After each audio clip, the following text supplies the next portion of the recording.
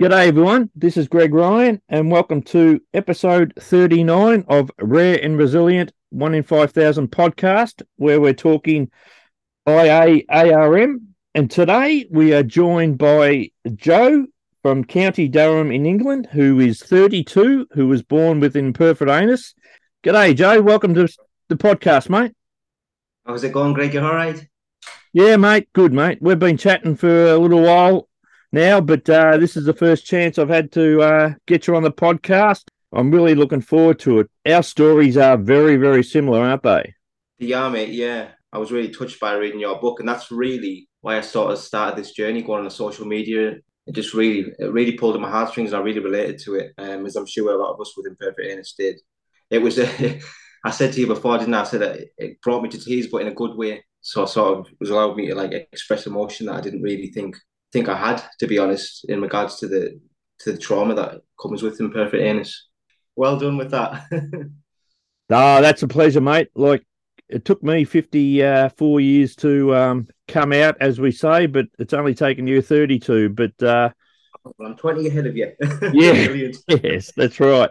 I'm glad that my book, A Secret Life, was able to sort of like touch you in that way, and I suppose give you Yeah, confidence that you aren't alone and that you can talk about it.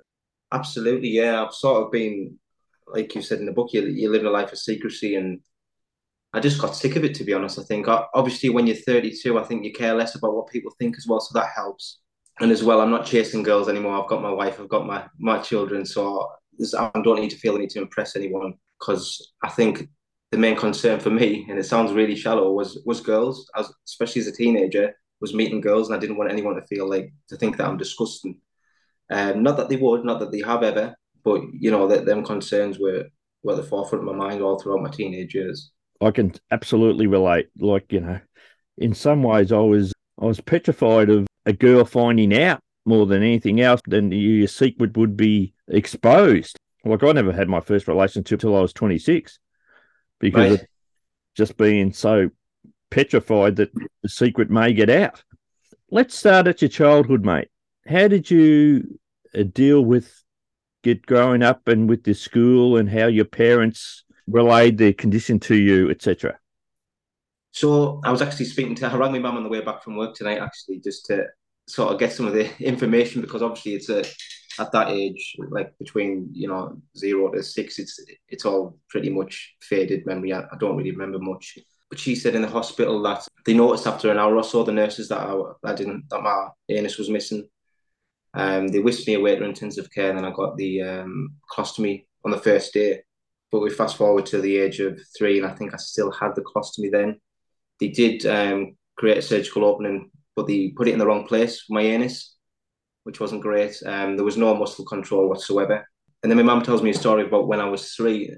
It's obviously really still difficult for her to talk about, but she was saying about how she tried to get me in a nursery, and they were all for it. I was going to go to St Mary's Catholic nursery, but they stopped me at the last second. I got in there for the introduction, and they said that because I couldn't control my bowels, that they weren't going to allow me to participate in the nursery. So obviously it was a heartbreaking moment for my mum, she says, because she had to explain to them like he's probably never going to have control of his bowels. It's not an age thing with Joe. It's so yeah, that was really tough for her, I think, and my dad.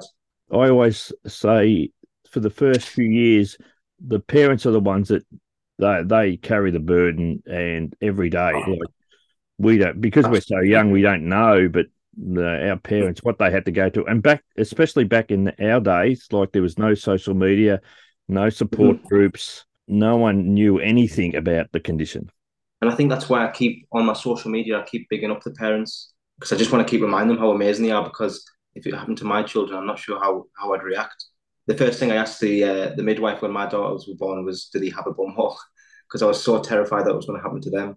And honestly, that is a really legitimate question to ask. In our adult group, we've got 6 adults that have children born with IA. Mhm. And more recently, I have a very close friend of mine from Australia who has a 2-year-old son was born with IA, and she recently had a daughter 6 weeks ago, and she was also born with it. It's only because finding more adults like ourselves, and that's when we're finding the statistics are a lot higher than people ever thought for people who are Uh, born with the condition. yeah, I just think like parents or caregivers are just the difference between. I just think if my mum and dad didn't bring me up in the way that I had done, I don't think I'd be the same person today. Like they always instilled, I don't know, sort of a confidence in me and a self belief, and I'm so grateful for that. I'm so lucky that the fact that I had amazing parents who were telling me I was beautiful and them sort of things. And my mum tells me times about when I had my colostomy. She says I had like a double colostomy, but we're not sure what that is. I don't know whether you've heard of that. There was like two strawberries, as we used to call them. Yes, yeah, yeah, that's right. um, Yes, but she said, yeah, it was quite harrowing to hear the tale of her telling me that I was shouting and saying that it's all her fault and that I don't want to live anymore. And this was at the age of 5 that I was saying things like this. But obviously, with their love and encouragement, that I was I got better, and I still obviously it's traumatic today, but yeah, they're amazing. I just want to keep in case they're listening, and they will listen. So it's wonderful, mate, and I can totally understand the parents are the heroes in this. I've got no doubt about that in my experience, anyway, and it sounds like with yours is exactly the same. When you got to school, how did you handle that? so I mean, primary school that sort of was pretty easy. I think I sort of just assumed that this was normal and everyone sort of lived like this. I guess I didn't really question it too much until I got to high school.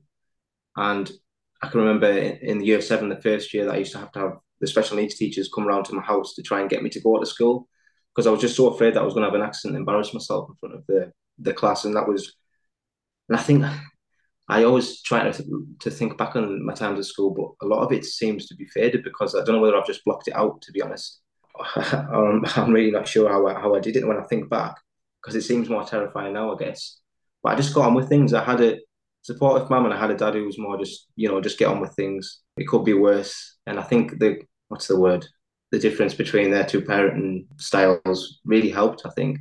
But yeah, I can remember just having lots of accidents and having to. I had like a special card where I used to just be able to leave the classroom at any time and walk out the school gates. But not every teacher was aware that this was a thing. So I used to get stopped and it was really embarrassing having to tell a grown adult that I've just had an accident. And a lot of them looked at you as if like, what? What are you telling me that you just had an accident in your pants? And that was probably the worst having to explain to teachers because I just felt so ashamed of myself. The fact that, I was 11, 12, 13 years old and had to leave and yeah. Those sort of experiences, they mold you to how you become, I believe. I know I can remember the first time I had an accident in the back of the classroom, and I knew that I'd had an accident, and the kids say, "Oh, what smells here?" And you sort of like become the smelly kid, and those things just never leave you. No, no, absolutely. I mean, when I went to the school parties when I was 12, 13 and the youth club and whatnot, I can remember one time really quite vividly. It must have been a bad one. Like I was in the youth club and I just sat there and I had an accident and I could tell it was smell. No one wanted to say anything, but I just sat there and just sobbed into my hands and just said, I don't feel very well. And just wait. They wouldn't let me leave the centre because of, the safety and whatnot. And yeah, that one always sticks with me. I just sat crying, just acting as if I was unwell, but they must have smelt it. Yeah. They must have. Yeah, that's always going to stick with me, that one. But there's plenty of stories like that. There are plenty of stories where I can have a laugh at as well when I look back after a few months or a few years, when you can sort of look at it and think, yeah, that was quite funny. Is nothing, no one died. Yeah, I'm glad you had that attitude, mate, because I could No, even as of today, I can't deal with toilet humor. no, all No, right. no, it's just too triggering for me in some Too respect. raw. Yeah, yeah, Yeah. and that's me, but I'm glad you could It's see the funny difficult. side of it. That's great. We learn those coping mechanisms at such an early age, and I say to parents now that you learn to have this adapt and adjust mentality Mhm. because at any stage anything could happen and you could get caught out, and you become mature a lot earlier than I think other kids because of that, and Mhm. your mind's wired a different way. Absolutely. I mean, it was so many times where at school where you got invited to the sleepovers or to the activities like the camping and things like that, where I had to act as if that I didn't want to do those things. I had to pretend like I didn't want to do those things, so as if it just didn't really appeal to me, and that really hurt me because they have got that impression that I was just boring. I didn't. I wasn't outgoing. But really, I would love nothing more than to go camping with the lads and go to festivals. And when I was getting a little bit older, and so that really hurts having to. It's sort of pretending to be someone that you're not, just to save face and not risk like your secret coming out, sort of thing. So yeah, Yes. that wasn't nice. And I'm still No, doing that as an adult, to be honest with you. A few years ago, even just it's only very recently that I've decided to just tell everyone, and if they don't like it, then tough. But yeah, just when the lads are organising nights out, when it's a little bit further afield, I have to act like I don't really want to go out of town and stuff. But really, I do. I just know that I can't. It's not worth the risk. I had a similar situation when all my mates and their partners and that they go on camping weekends. I could never do that because unless there was a toilet there, like I just couldn't have that confidence. No, it breaks your heart, doesn't it? It's actually heartbreaking. And I think people who don't have these sorts of issues just cannot appreciate the fact that if I say to my mates, or I might shit myself, and they say, oh, well, I've done that before, but they just don't quite get it that it doesn't haunt you constantly, 24/7. It's in the back of your mind. Yeah, you might have done it when you were drunk one time, and it doesn't relate. It's not the same thing, but they try, and I know they're only trying to help and make me feel a little bit better, but but they just cannot relate in it, and it's so frustrating. But I know they're just trying to be nice. Now, how did you find it when you got to that 15, 16-year-old age where, you're thinking about the opposite Girls, sex? And it sounds like your mentality, your attitude was a bit different to mine, whereas I would just, so no, I just couldn't go there. I was a bit more open to the idea if I found the right sort of person where I knew I could put my trust in. So I'd always just, from the ages of 15, 16, 17, kissed girls.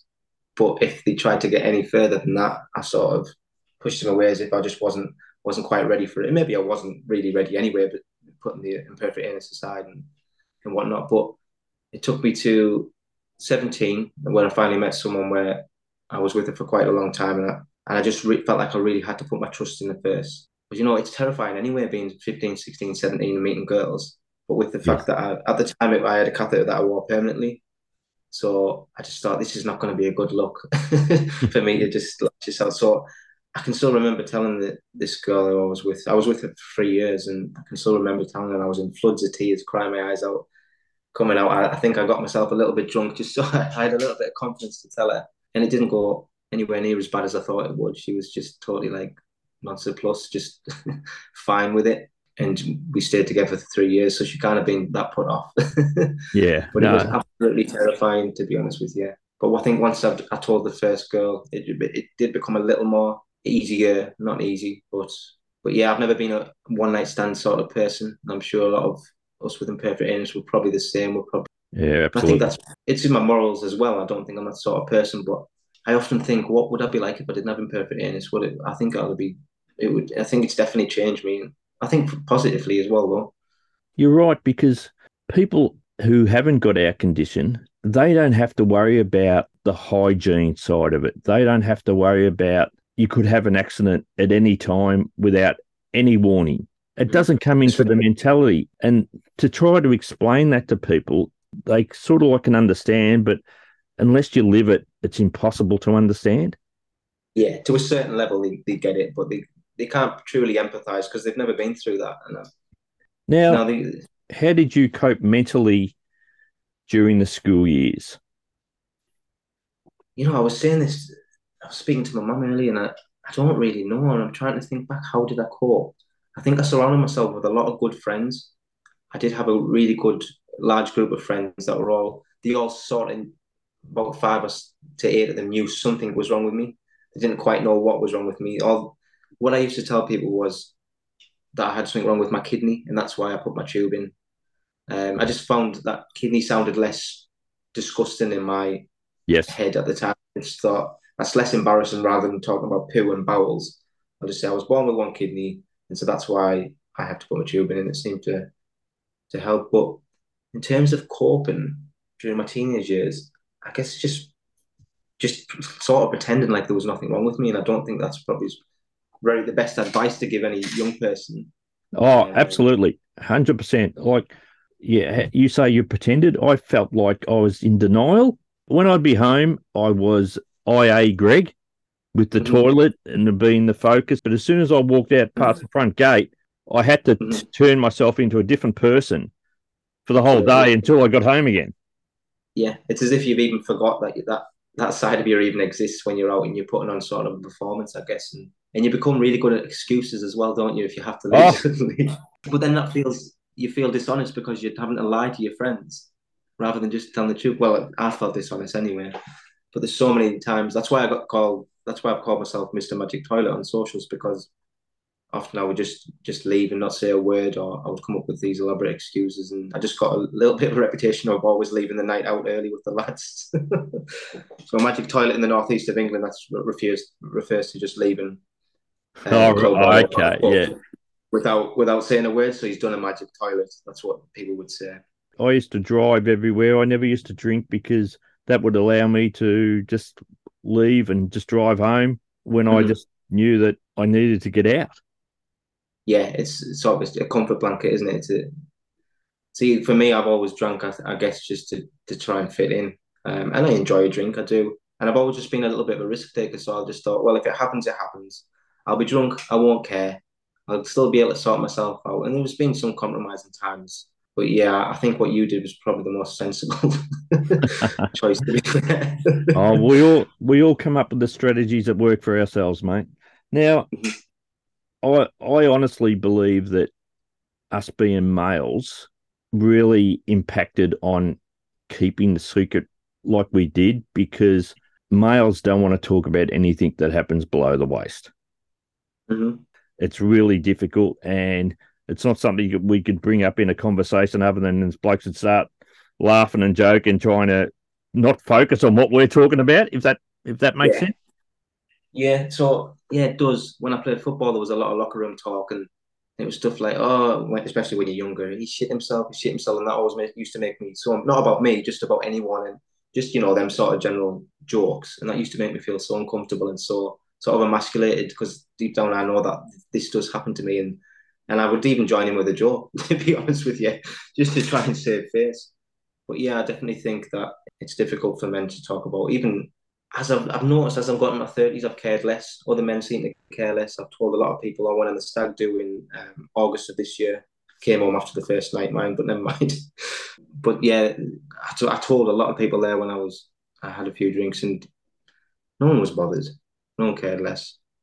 We focus more on it than other people focus on. Yeah, but it's your thing. Doesn't mean everyone else is thinking about it constantly 24/7. So you becomes this big giant thing in your mind, and really no one probably cares that much.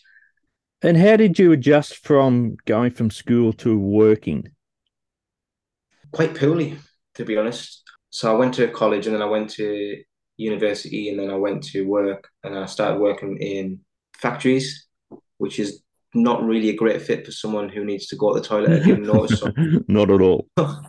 So I was working on a line in a lot of them, and obviously you need to be on that line. You can't just leave to go to the toilet. And for people like us, if we get a stomach bug, that's us written off. Like we can't leave the house. That's No. just inconceivable. So I think I lost about 3 jobs just purely being having a stomach flare up or a bug. I never really wanted to work in factories. It was just sort of a stopgap at the time.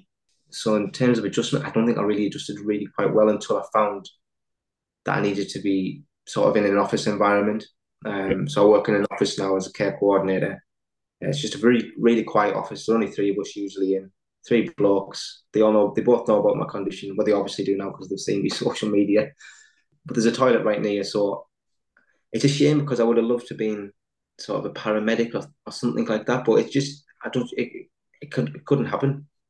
Yep. If we were in the middle of an emergency, it just or a nurse. Even my dad's a nurse. I would have liked to maybe pursue that, but I'm not reliable enough due to my condition, and I just you can't let people down when you're a paramedic. You can't just say, "Oh, hang on, I'm going to the toilet." You're just having a heart attack there. Yeah. So it is Yeah. a shame. What about you? How did you find? I realized practically straight away when I was leaving school that there was no way known that I could work in anything other than an office environment. It was just not feasible for me. Mentally, I just wouldn't have been able to deal with it. I was lucky. I worked in banks for 25, 30 years, and they were sort of like, mostly back office. so Mhm. you could come and go from your office, your desk, and all that. And the one thing that I was glad to leave school for, because I could then wear black pants and feel more safer. When I was at school, our uniform was these really light grey long pants that you could. It's just the worst colour for us. That's right. And I did every day at school for 6 years. In my high school years, I walked around with a jumper around my waist so no one Sorry could about see the that. stain. Hmm. You Yeah, know, I've from done that so many times. I really related to that in your book when you mentioned that. I thought, oh my goodness, it's like you're speaking to me. Like I've done that so many times. Always brought a jacket with me just in case, tie it around your waist. Yep, Uh-huh. that's right. And it's those little things. So I was really comfortable in an office environment, even though I kept Mhm. my secret. I was able to, adapt and adjust to what I needed. For those people who live with IA, who more outdoor active type roles, I tip my hat to them how they can do it. Yeah. And it's incredible how many people, especially the adult females that I've met, I know, who actually are Mhm. nurses. Yeah, I've seen a lot of that, and I'm just thinking, wow, like how amazing is that? Yeah, The it's bravery like, I've taken. Like I don't have that bravery. I haven't put myself out there like that. yeah, and I've got no doubt it's because of what we had to deal with when we were young. You rely on the medical staff so much, but to see that these wonderful women, mostly, and there are some guys that are nurses as well, but to actually Mhm. do it on a daily basis is just Mhm. extraordinary to me. Yeah, same. It's incredible. It really is. Just saying, what I've noticed as well is the amount of nurses that have commented on my social media pages saying that they've never heard of the ACE procedure. It's just really blown my mind. It must be really quite rare. I just just assumed that everyone in the medical field would know about it, but I was really wrong. And it's really quite insightful to know that there was stoma specialist nurses that have commented on my pages saying they've never heard of it, of the antegrated continence enema, and it's just really quite remarkable, really, isn't it? Like, like last year, I had a lot of surgeries to do with my IA. I went in the hospital and I thought, I'm going to talk to each of the nurses before I get to the surgery Mhm. and say, do you know, have you heard about imperforate anus anorectal malformation? And these are all dealing with colorectal issues. By the Mhm. time I left the ward and got into the theatre, I'd spoken to 4 or 5 different nurses, and not Mhm. one of them have ever heard of imperforate anus. And I was having imperforate anus surgery. Well, I So, bet that put you at ease then, didn't oh, it? and it just goes to show what we have to do to help that transition from pediatrics to adult, because pediatric surgeons and nurses have heard of the condition, and everyone Mhm. thinks we are a solely pediatric issue, but we get old, but the Yeah, we condition grow up. doesn't leave us. And that's why it's so important that we create this awareness and put it out there. And what you say about the ACE, which is known as a Malone in countries as well. Like, Yeah. the more people that are aware of that, the better. When did you first have that, get the ACE and well the Malone, Um, and how has it changed your life? so I was only 5 years old when I got the ACE. So obviously my parents made that decision for me. That was in 1995. So I think I was one of the first person, and it was in the RVI hospital in Newcastle. But it seems to me that everyone thinks that they were the first person to get the ACE in my comment Yeah, section. So I think someone must have been the first, but it definitely wasn't me. But they said that I was one of the first, maybe in the RVI hospital in Newcastle. I've got sort of memories about my mum and dad. I don't know whether I'm remembering it or I'm remembering them telling me it, of them having to pin me down and stick my catheter in. I was screaming in pain. But after the first few weeks, like it just gave me so much more freedom according to my parents. And it's so much more discreet, I found, than the colostomy. and the rectal So enemas. yeah, I don't think I ever had any. Not that I can remember. I might have. I think I may have. Who knows? But yeah, ever since then, I've never had any infections. I've never had. Actually, this morning it didn't really work properly, so I was late for work. Luckily, I've got a lovely boss. But that's them moments are few and far between. I would say that's once every 4 months that it doesn't work. It just doesn't quite go through the way I would like it. Whether that's because of my diet or it's just random. I don't really know. It can get sore sometimes, but I found that most people that are commenting on my social media are saying that they wear a stopper inside the race so that it doesn't close up the stoma. Yep. Since I was 15, I just sort of stopped wearing one. So Mm. it's just totally open. I just cover it with my boxer shorts. And as long as I put my catheter in every morning, which I do have my a washout every morning because my bowels are really active, then it doesn't close up, which is strange. I sort of have to like pierce it almost every morning. But do you know what? It does get me down sometimes. I just get really envious that people can wake up much later than I can in the morning, get a shower, go to work. But with me, it's this whole process. And yeah, you Mm. get used to it. Some days you just think, oh, I really cannot be bothered, especially when it's cold and you sat on the toilet for an hour and a half. And I've got a little blanket that my partner bought me, which is lovely. She brought me a couple of Christmases ago that I use on the toilet. But yeah, it does really get to you when it just doesn't seem fair sometimes. And I don't want to sound like I'm feeling sorry for myself and there's a lot of people a lot worse off than I am. But yeah, it just doesn't quite seem fair sometimes. But hey, oh, we've got to get on with it. This is the hand we're And dealt, isn't it?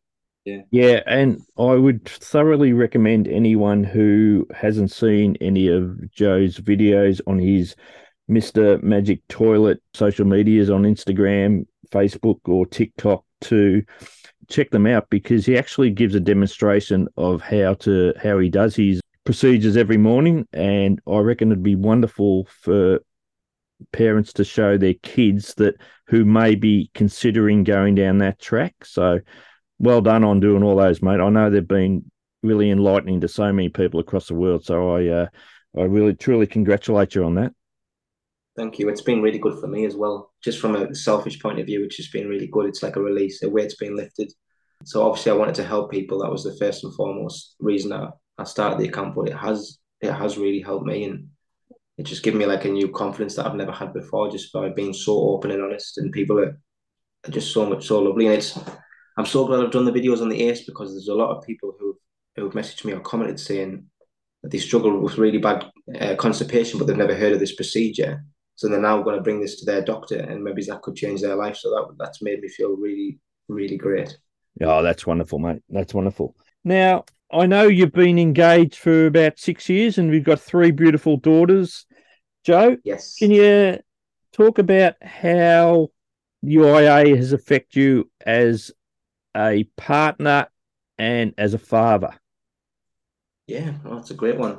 As a father, I'll go first. The thing that really bugs me with having IA and having to do my bowel washout each morning is I can't really get up with the kids, especially with River's only 1 year old. So I can't be the one to get up first and early with them because straight away I need to go and do my washout. So I can't supervise the children so that it's often keeps me up at night wondering what life be like if I was a single father. Like how would I cope while doing the washout? They would have to. Well, Murphy's fine. Murphy's 4 and Portia's 13. But I mean, in regards to River, who's only 1, I don't think I'd be able to do that. To be honest, none of them really care. I'm putting my tube in front of them. They don't really know. Yeah. They don't ask questions. They don't, which is nice. Murphy's getting a little bit more curious. Murphy's 4. She's asked a lot of questions quite recently, actually, but she doesn't seem that interested at the moment. None of them do. And they're all dad. They just think, I think Murphy said the other day, that I think she got confused and just assumed that all men had to put a catheter inside them, which was quite cute. But I had to explain, no, that's just daddy and a few other people, maybe. But in terms of the relationship, it gets me down sometimes if I feel like I've ruined the day with the whole family. And I know they would never think that of me, but we can't help but just feeling like that when you get a little bit self-loathing. When I'm out on activities, I've been to birthday parties with the kids and had to come home early, and I think like this is really not fair on the children and the fact that it's my fault that I've had to come away and take them away with me. So it's tough, but like I say, I've just got to get on with things. Like I know I keep saying this, but this is the hand I'm dealt. So I try not to get down for too long. I give myself an hour to feel sorry for myself, and then that's it. You've got to crack on because I need to be a dad at the end of the day. Yeah, that's right, mate. You're very, very fortunate to be a father. You've got a very good attitude towards it, mate. Now, Thank you. and from a relationship perspective, Joe, how has it affected you and your partner? Yeah, so I wouldn't say it's affected me too much, to be honest, other than the occasional times if we are getting intimate, where I've had to run to the toilet and that sort of ruins the mood. Yeah. But I don't wear my catheter every day. Well, I only put it in for 10 minutes in the morning. She's just amazing. She's quite straight to the point. She doesn't give me too much sympathy, too much empathy, which is what I need sometimes if I am feeling sorry for myself. She's just like, just crack on. You need to get on with things. So she's really good for me in that respect. So she doesn't let me mourn too much and feel sorry for myself, which is great. But in terms of our relationship, in regards to the IA, it's been fine. Right. I'm just lucky to have such an amazing partner. She's so understanding. It Yeah. doesn't phase her. How has she felt about you coming out as such and telling the world? Well, she likes to joke and say, I'm just loving the attention. Yeah. On a serious note, though, from what I gather, she's really proud of me. And I often have these weird and wonderful ideas that I go ahead with for a while. And she's sort of just like, yeah, yeah, just lets me get on with things. I get obsessed with hobbies and whatnot. But with this one, it seems a little bit different, the support that I am getting from her. And she's looking at my socials, and when people are commenting negatively, she wants to comment back and and defend me. But I'm saying no, no, it's only love. We're just promoting the love, and if they want to say something negative, that's up to them. But when I'm not going to lower myself. But yeah, she's been amazing, to be honest with you. Oh, well, and Absolutely. she absolutely should be proud of you, mate. I know I am.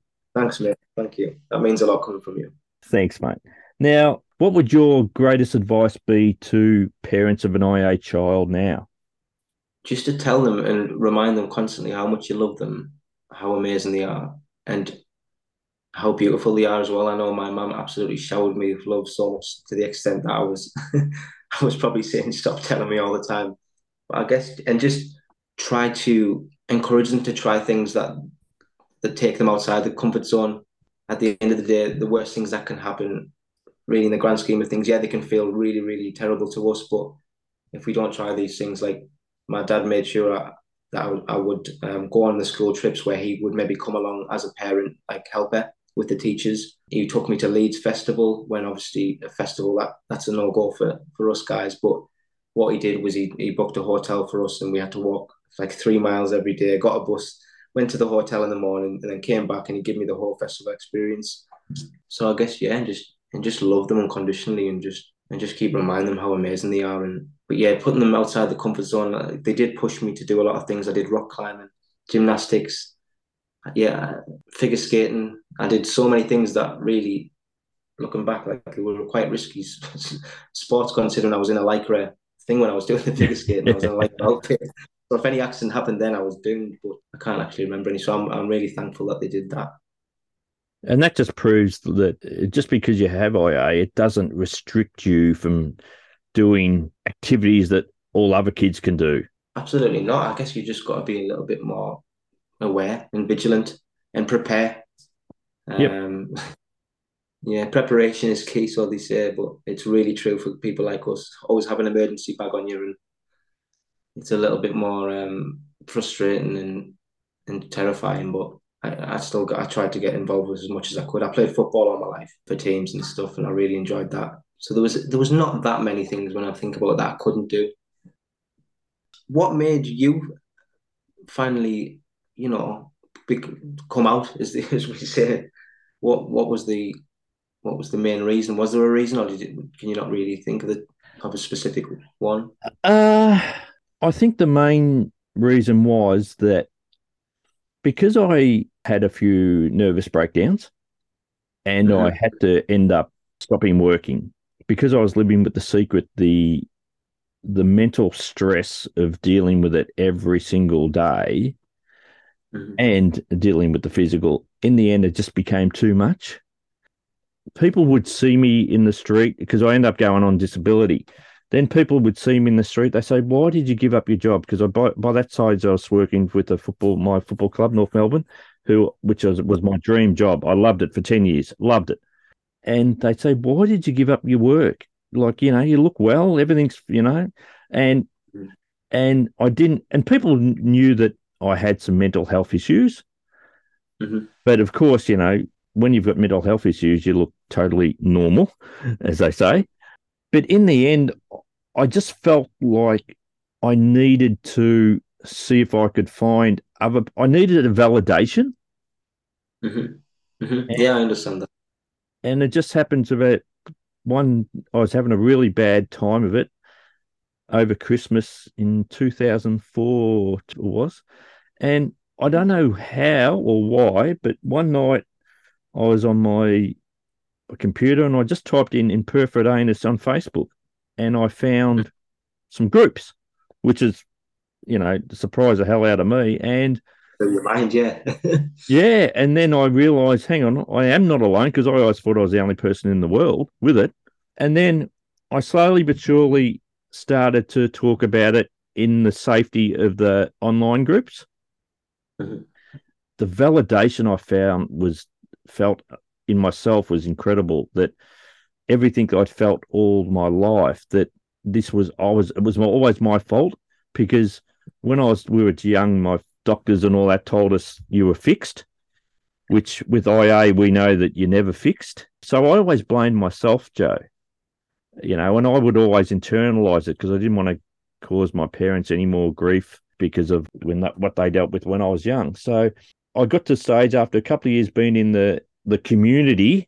I then went overseas to a conference at the Pulfur Network, and then led to me being invited to France to be a speaker at a pediatric conference over there. And I come home from that and I was really buoyed by that, thinking that I think I've got a story to share. And I didn't want kids to have to grow up like you and I grew up in Mhm, secret. mhm, And mhm. then a good friend of mine said to me, look, why don't you write a book? Your story's amazing, which, I still, I can't believe all that it's been as popular, and Oh, it's amazing, Greg. it is, but, and that's, I've gone from one extreme to the other.